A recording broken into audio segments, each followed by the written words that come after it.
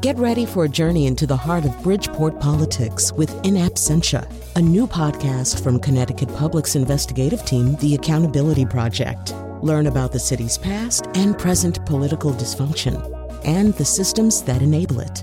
Tune in wherever you get your podcasts. Funding provided by Joe Zimmel and Valerie Friedman. Hey, this is Jessica Severin DiMartinez, one of the best public radio producers who has ever existed. Sorry, yeah. Chion Reeve wrote this little show preview for me to read because she can't talk right now. Really, she's taken a vow of silence. It's an experiment she's doing that she'll turn into a segment for next week's show featuring other people who've done the same, including a professor who didn't speak for 17 years. So be sure to tune in next week. For today's rebroadcast, we handpicked this episode where the only thing all four guests have in common is that their name is Pat Smith. You'll meet an African-American kindergarten teacher in Japan, an adventurous videographer from Georgia, an environmental activist from the UK, and the Pat Smith who taught Chion in elementary school in Unionville, Connecticut. This was right out of the blue. All because my name is Smith. That's coming up next on Audacious, right after the news. From Connecticut Public Radio in Hartford, this is Audacious. I'm Chion Wolf, and I'm pretty sure I'm the only person in the world with that name. And I like that. There's a certain amount of accountability that goes along with being the only one in the world with that name, you know?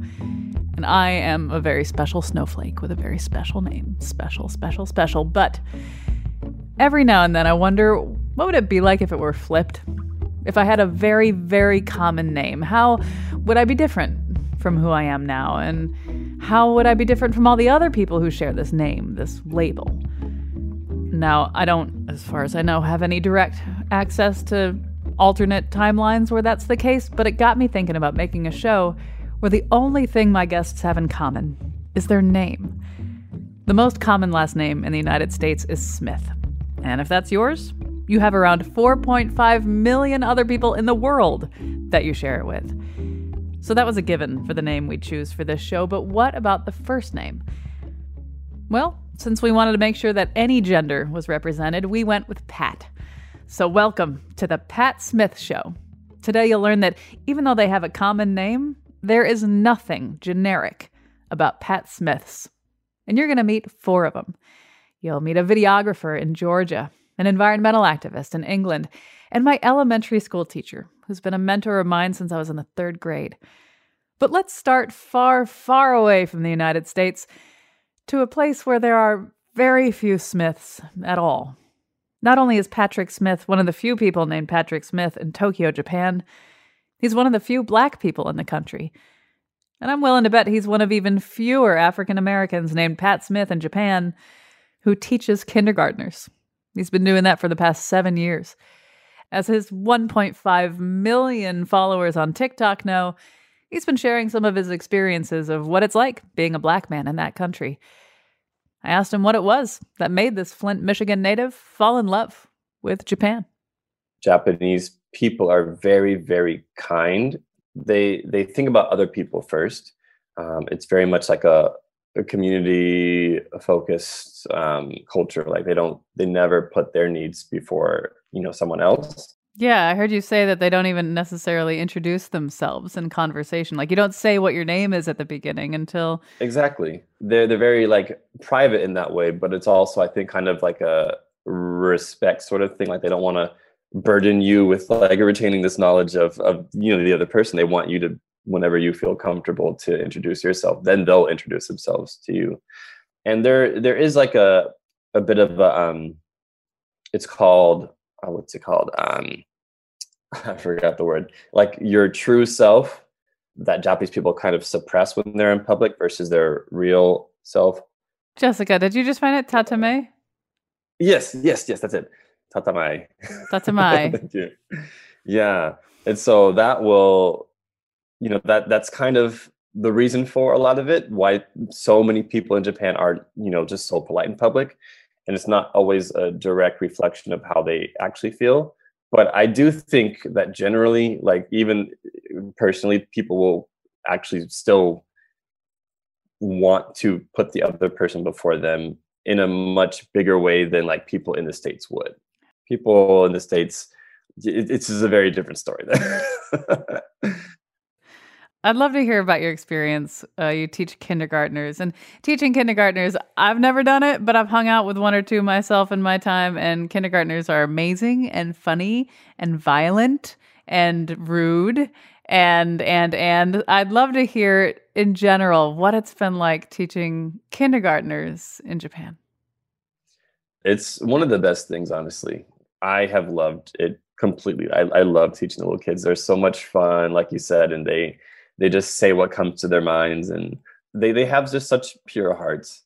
Even the naughty ones, like they're just they really are sweet and rude and hilarious and full of energy, and you just never really know what a particular day is going to look like with a class of kindergartners.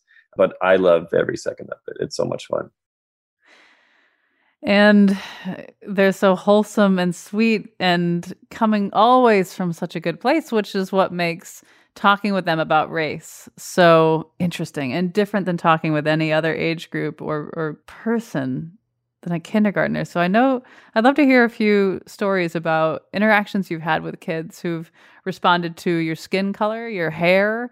What kind of experiences have you had, and opportunities, I should say, to talk with these kids about race?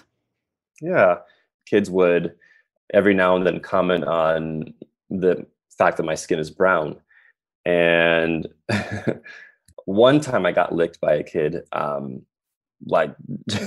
was holding his hand and we were in line waiting to go somewhere. And he was like examining my hand. And I was like, I have a feeling he's going to lick my hand. And sure enough, like I looked away for just a couple seconds, and within that few seconds, I felt like a lick on my hand. And I was like, Josh, don't lick my hand. I'm not chocolate. And he just kind of like sheepishly grinned. But I've gotten licks, I've gotten comments and just like kind of touches. Whenever I hold hands with a kid, when they let go, they'll like look at their hand to like see if, the brown has rubbed off onto their hand. I remember there was a boy in one of my kindergarten classes who was kind of not okay with me being brown. He said something along the lines of, "Oh, Mr. Patrick is dirty." And I was like, okay, this is a really good opportunity to talk about this with the entire class. So I didn't really focus on him specifically. I addressed the whole class and was like, I'm brown because my family is brown. My mother's brown, my father's brown, my whole family is brown. And we're not dirty. We just, my skin is brown. Your skin is, a lighter color than mine. And that's okay. My skin is brown and that's okay. That was it. I addressed it really quickly and we moved on. And then maybe like a week later, it came up again. We had been reading a story at that time about this hen who like makes a pizza or something. And there's a different colored hen. Also, there's like a white hen and then there's a red hen. And I pointed out the two different colors. And that's why that whole conversation started. I was like, me and you all are different colors. And the boy was like, oh, you're dirty. And so when I read that story again the next week, I was like, oh, remember the hens are different colors and that's okay. Just like it's okay for me to be brown and for you to not be brown. It's okay. Everyone is different colors. And the boy was like, no, not okay. And I was like, oh, remember we talked about this before. And so I, instead of focusing on the class, I directly addressed him. I was like, okay, Bruce, remember, we talked about this before. It's okay for me to be brown. And when you say it's not okay for me to be brown, and I clarified with him, I was like, do you mean it's not good that I'm brown? Like my skin being brown is not good? And he's like, yes. And I was like, that makes me really sad when you say that, because my family is brown. There are many, many brown people. If you say that to brown people, we will feel very sad. So please don't say that again, okay? And then about a week or two later, we read the story again, and I was like, okay, everyone remember, the hens are different colors. That's okay. You and I are different colors. That's okay too, right? And the whole class was like, oh, yeah. It's okay, Mr. Patrick. Like, we know it's okay, including the boy who had made those initial comments. And it was just really, really encouraging to see that they well, he specifically at least progressed to from a place of like not being okay with it to being okay with it. And I, at that point, took out my phone and showed pictures of like Black children with them. And they were like really, really shocked to see kids who, you know, looked like them in the sense of being children, but who also didn't look like them because they're Black. It was cool to see them like just have that realization that, oh, these people are real. Like Mr. Patrick's always saying, like many people are brown. That was probably one of my proudest moments from my first year teaching here in Tokyo. You said when he says that, you know, it makes you feel sad. And yeah, like, of course. And it makes me wonder how, when you're in the United States, you have to deal with being a Black man in the United States. You're othered, you're feared, you're looked down upon by some people. And you're in Japan, and you have to deal with it there even more. What is it, 98.5% Japanese? So it makes you a minority in a really specific way. So these two places that you've spent a lot of your life in, you are othered. And in this one, you're othered by little kids as well as while out and about. And I'd like to hear more about that in a little bit. But like, how does it affect you? I think when I was living in the US, I always felt like I never fit in anywhere.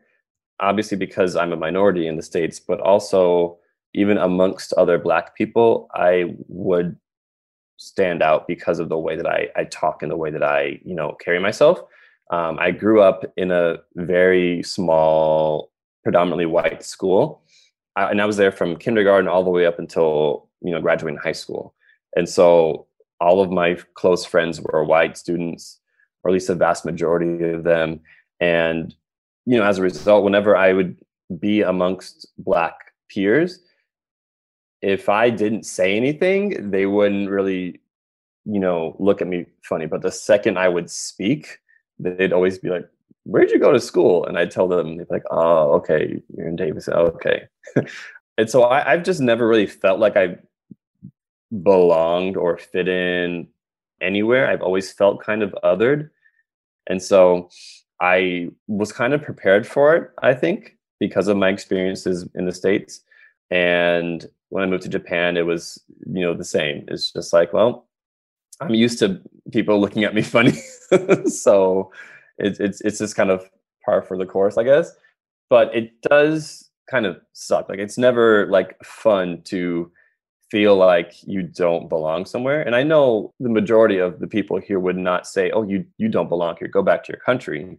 There are certainly people who feel that way, but most Japanese people are really, really kind and are happy that foreign people live here. But it does grate on you having people stare at you constantly. And, you know, when I am walking around at my school, if I'm going into a new classroom of kids who haven't seen me before, or who have seen me but like haven't seen me up close and like haven't like interacted with me, it's just like they don't know what just walked into the classroom because I'm brown. Like all of me is brown, and I get that. Like little 3-year-olds, 4-year-olds, 5-year-olds, that must be kind of like scary to them, and I understand that. So I never feel upset at the kids for the things they say, but it does kind of like make you feel a little bit sad. Like I would like to be able to just blend in and be like a normal person in their eyes. I would love to be able to go out and go shopping and not have people like stare at me because I'm foreign. I would love to just be a person in a place, but that's never going to be the case as long as I'm living here. And if I do plan to move back to the US, and when I do, I'm sure it won't be that way there either. I'll probably always be othered. And so it's just something I've had to come to terms with. And it is a bit sad, but I can handle it, I think, because I've just had the experience for so long. Well, domo arigato, Patrick Smith. Thank you so much for talking with me. Arigato gozaimasu. You can follow Patrick on TikTok and Instagram at ThePaperPat. When we get back. We cannot keep on using up the Earth's resources as if they're entirely inexhaustible. First baby I touched was my first son.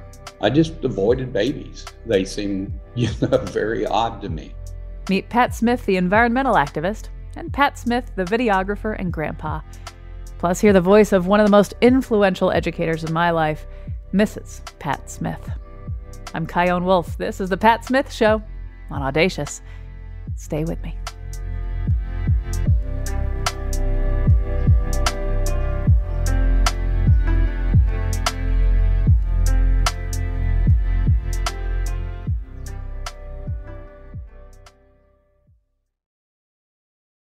This is Audacious. I'm Chion Wolf.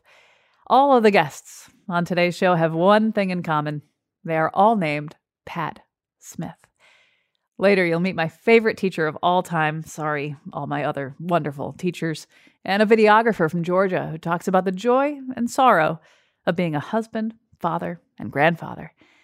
Now, as someone with an uncommon name, I don't know what it's like when you have one that's more widely embodied, but I can imagine that when you introduce yourself as Pat Smith, you sometimes get people saying stuff like, "Oh, is that your real name?" Or, "With a name like that, you can get away with anything."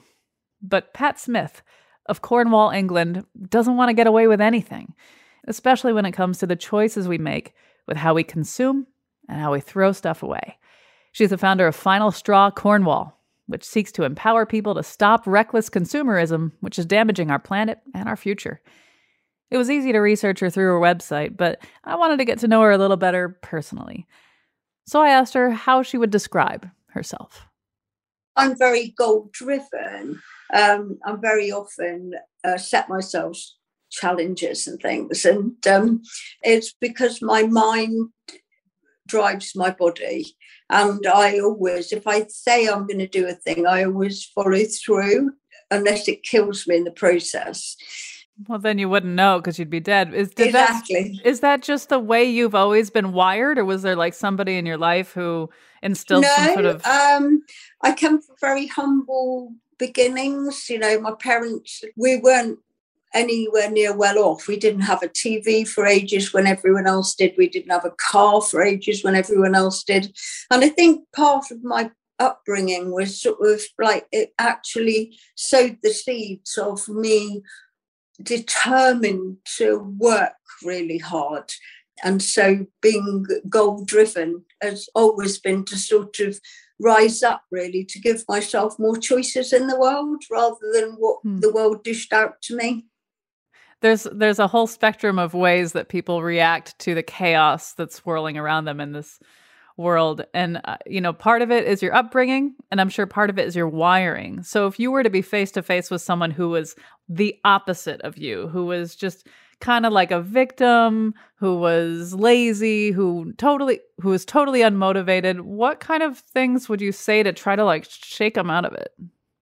You have to look within. I actually think most people are looking at these days. I see more and more of this. They're always looking for someone else to blame. The only person that's going to get me anywhere is me. And I think it's just the thing where you dig deep from within internally rather than looking always to sit there and say it's someone else's fault. How old are you, if you don't mind my asking? I'm 73. What kind of things are you worried about in this era of your life?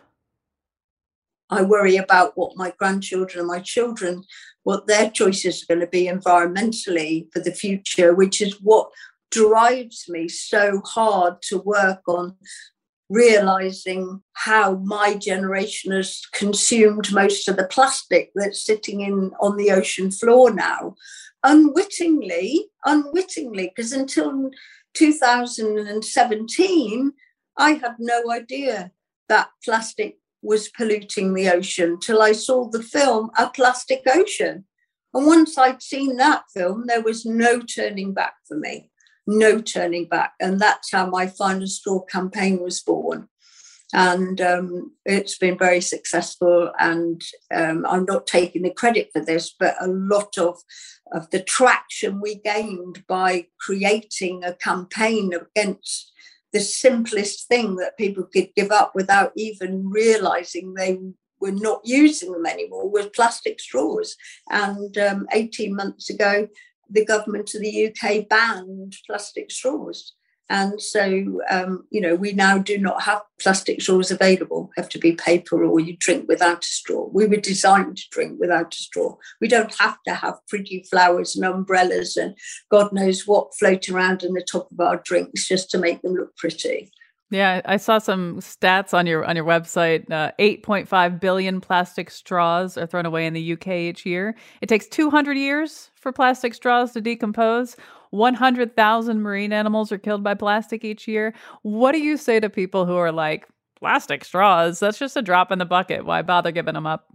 Yeah, why bother giving them up? Like, you're not going to wake up tomorrow and say, oh, golly gosh, I didn't have a plastic straw yesterday. No, you're not, because they are so incidental to your lifestyle. You don't need them. You don't want them. You just use them, throw them away. And it is a typical reflection of our whole consumptive society today. We cannot keep on using up the Earth's resources as if they're entirely inexhaustible. They are exhaustible. We are exhausting them. Do you care about your children's future or your grandchildren's future? Yes, I do. So for me, that caring is taken to, what can I do about it? Some people go, well, I'll be dead. I will be dead, that's for sure, before any of this really bites. So I could say, oh, it ain't going to bother me, mate. Fine, carry on, just do what you do. But I care about my family, and I care about the future generations of what we are doing to make the Earth such a barren desert. How many species of animal have become extinct in my lifetime? What are we doing to the Amazon forest? For goodness sake, guys, wake up. This is the lungs of the world. Our climate is changing. We've got problems that we haven't even scratched the surface of. Wake up, people, because this is coming. Does the way the world is going put your own mortality in perspective? If I got run over by a bus tomorrow, I do not want to lie there in the road thinking of all the things I could have or should have done. I want to go there lying in the road knowing I was going to die and feel proud that every opportunity I got to try and be a good soul, help other people, do the right thing, teach my children well, be good in my community. I haven't a single regret. And I don't want to have a regret. And that has formulated more and more in me for the last 10 years. It's just trying not to be acquisitive, trying not to overconsume, trying to be sensible about, how I travel, where I go, what I wear, always asking my question, do I just want this or do I really need it? And I think there's some of those filters we need to start applying to everybody in their everyday lives. But because we can, in the West, have almost what we want, whenever we want it, but whether we should is very different. I'll drink to that, but not with a straw. Well said. Thank you. Well, Pat Smith, I'm so grateful that you talked with me. Thank you. Thank you for opening up. It's been very, very nice to talk to you, and I've enjoyed it immensely. When it all comes down to the final straw. When it all comes down to the final straw. You can see her work at finalstrawcornwall.co.uk. When we were figuring out how to find guests for this show of Pat Smith's, my producer Jessica decided to start messaging all the Pat Smiths she could find on Facebook. She messaged over 35 people, and by the time we put the show together, we heard back from precisely one. Pat Smith of Athens, Georgia, did his research on us before saying yes. I had to check you guys out, see if you were scamming me. So it was on Facebook, and I was like, A story about Pat Smith. Yeah, okay. And since all I had was his Facebook page to get some ideas as to what we'd talk about, I figured I'd start off with a softball. What in his life is he most proud of? It sounds really sappy, but my kids, they're taking care of themselves. They're much kinder than I am to other people, and they're just doing good. Did you always know you wanted kids? No. First baby I touched ever in my lifetime was my first son. I just avoided babies. They seem, very odd to me. So, but my wife, she's everybody's surrogate mom, and so we always had a house full of kids. So when you found out that you were going to be a dad, what did that feel like? It's like, okay, seemed normal. Just what you do, right? Yeah. I was 27, so it was okay. How did you meet your wife, Kathy? So we live outside of college town. I'm 12 miles out. And my first wife and I divorced, and nobody would ever, I live in the woods, so I figured I could go to the bars in Athens and find somebody, and I did. Now, you said you'd gotten divorced. How long were you married before you got divorced? We're together 13 years. We're married 10. I'm going through a divorce currently. I hate that. Sucks so bad. What do you wish you knew back then that you know now about divorce? It gets so much better. I know lots of people that it was the best thing that happened to them. I was 20 when I met my 25-year-old wife, so evidently I had a tendency toward getting married. I do know a friend of mine quit dating people that had never been married before when they were 50. She said, something's wrong with those guys. Yeah, it's funny to be in the middle of it and thinking, will I ever get married again? Because to me, marriage is sacred, and to know that it's the worst thing that happened to me. And, I've lost a child, and the divorce was more wrenching than all of it was bad, but What happened with the child? Yeah, Josh. He was early. He's a trendsetter. He was opioid death. So, early on.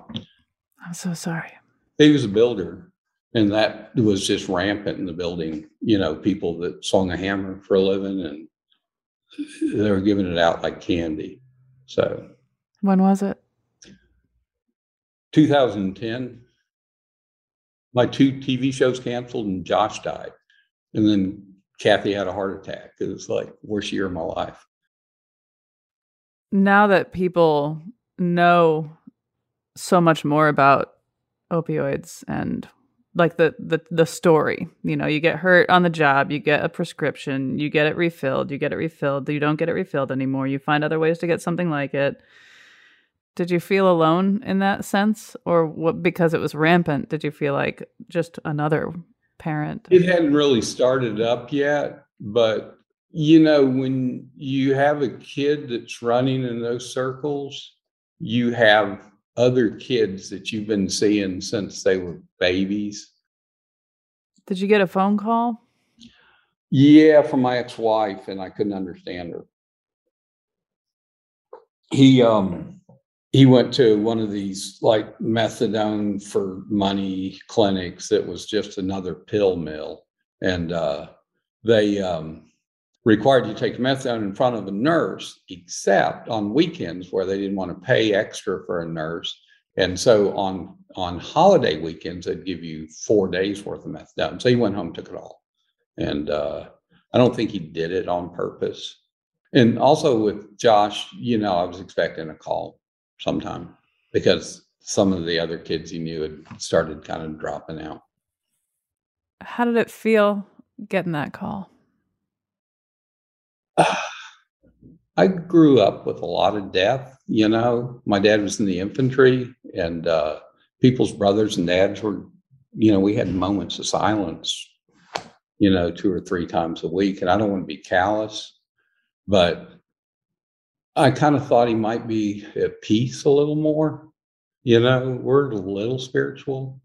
I taught Sunday school for 13 years, but I didn't do it because I'm particularly religious. I did it because Kathy said it'd be good for the kids. So we did that because they didn't have school, you know, they wanted to go hang out with kids. So it felt like maybe there was some relief. Some release for Josh. You know, there's pain for everybody left behind, but he was such a happy guy and he was so miserable. And I don't know if I even believe afterlife or anything, but I do feel like there's like a life force, and you know, his was ebbing, and you know, he had so many talents and they were just getting eaten up. And he said, yeah, I probably shouldn't talk much longer about this just for me, but his little brother, Sam, who's 10 years younger than Josh and has all of his building skills and stuff. He said, Josh told me like 2 weeks ago that he knows like everything's all up, but if he can be anything, he can be a bad example for me, you know, so that I know what not to do. And Sam is like taken to that. And his sister, I mean, she'll smoke pot and stuff, but I mean, they're just like, nope. And they're not aggressive. They're just like, nope, don't want to talk about it. You don't know what you're doing, you know, and then they get away from those folks, which is kind of what, you know, I taught them to do. So. Thank you for telling me about that. I'm so sorry. You know, you lose your mom, you lose your dad, you lose somebody, you know, so it's part of being alive. Well, the other end of it is we noticed that you have a new grandbaby. We do. What's the best part about being a grandparent so far? You're just there to love them and enjoy them and spoil them a little bit and treating them like they're a person. You know, if you're going to talk to them, be sitting on the floor, and they're telepathic. They're like they know stuff, you know, that we don't know. And they're here in this. It's funny. There's the saying, may you live in interesting times, but all times are interesting. And these times are particularly interesting. So you've got these little kids that are just getting started in this world that you know full well in your experience. And it is pretty chaotic and wonderful and scary and beautiful and terrifying and unfair. Right. And how do you think we can leave this world better for those kids? What are you thinking? I don't think we can. I think they're going to have to do it. You know, I was in high school and I was draft age, and that was some scary too. I mean, that just, you know, we just didn't know. You know, we grew up hiding under our desks in school, which, I mean, we did drills, but nobody hit them. But to go through all that does something to you. Yeah, you're a little kid and it's just like, everybody's going to die. All right. And we had to work it out. Are you hopeful? Yeah. I don't know how it's going to be. Wish our country would stay together, but I think my guys are going to be okay. And I know that's really kind of arrogant, and they might not be, you know, but I just hope the community as a whole could heal, but maybe, I don't know. I feel a similar sense of, I don't know. Yeah, you can't think about it too hard. Yeah, we grew up very much like tomorrow's another day, you know, started assuming the best, and then when it goes to deal with it, you know. That was Pat Smith of Athens, Georgia. After the break. I knew I wanted to be a teacher, but I never wanted a child in my room to be afraid. Meet the most important Pat Smith in my life, my 3rd grade teacher. I'm Chion Wolf. This is Audacious. Be right back.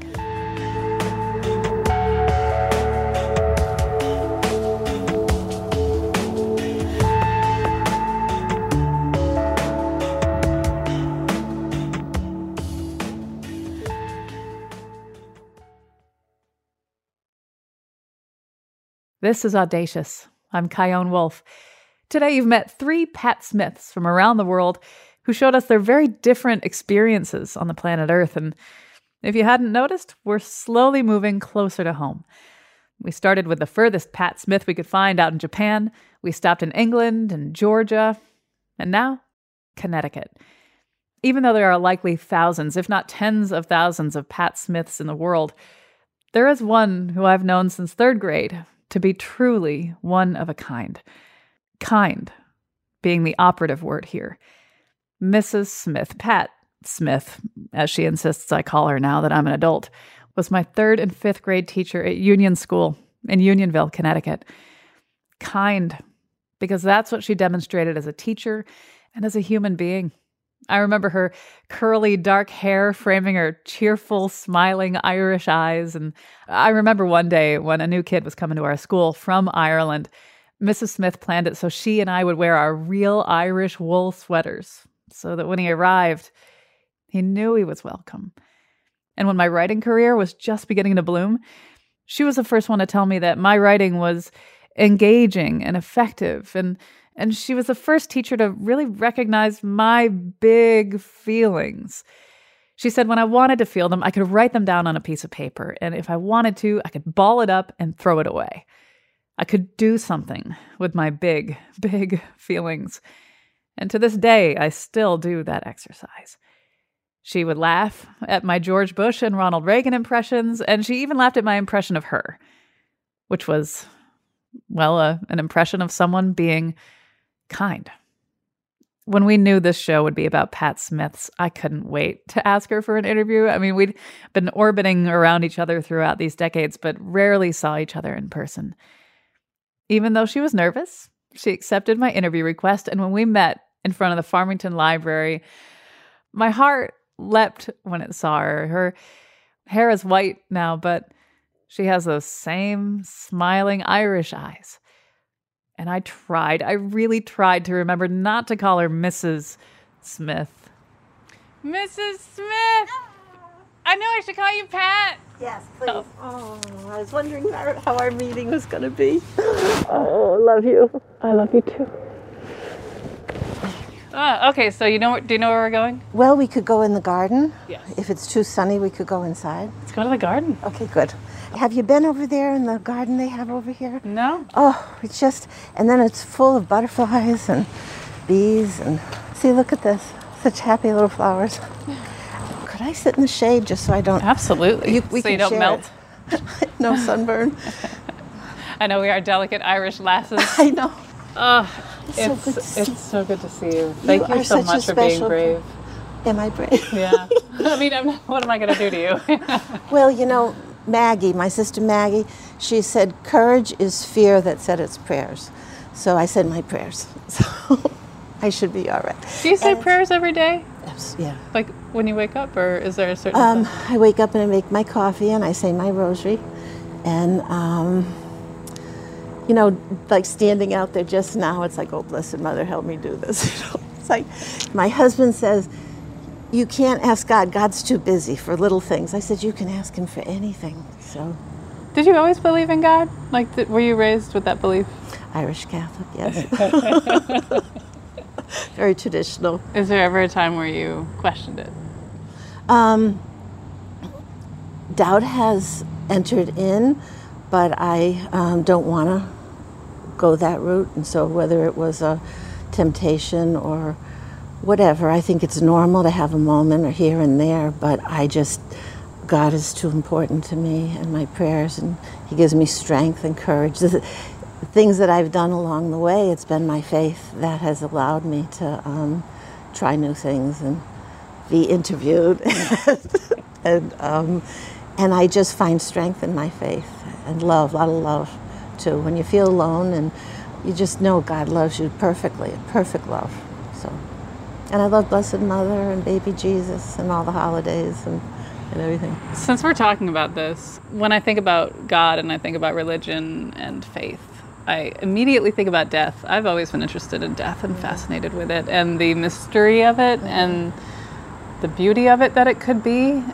And I know when we were talking about getting together, you said that you're about to have open heart surgery, and that's scary for anybody. I guess what's scarier is not getting it, but it's still scary getting it. And I wonder when you think about death, if you do and when you do, what do you think? Yes, the news of open heart surgery was shocking and scary. And I went to talk to my pastor in confession. I love going to him to confession. He always makes me feel good, and I leave like almost euphoric. And because it's usually, God loves you, he's all forgiving, and don't worry about that. That's not a sin. My dad used to say to my mom, you don't have to be holier than the Pope. Because my mom was very strict. But so I went to talk to him, and I told my pastor and Monsignor Mata, and that I had to have open heart surgery. And I said, I just want to know that I'm all set, that if I do die, But he said, think of it this way. They're going to put you into a deep, beautiful sleep. And when you wake up, you're either going to be here or in heaven. And I thought, okay, I do have some unfinished business, but heaven's good. Heaven's really good. And the promise is, that we can't even imagine what God has in store. And he's all loving. I think that's the thing.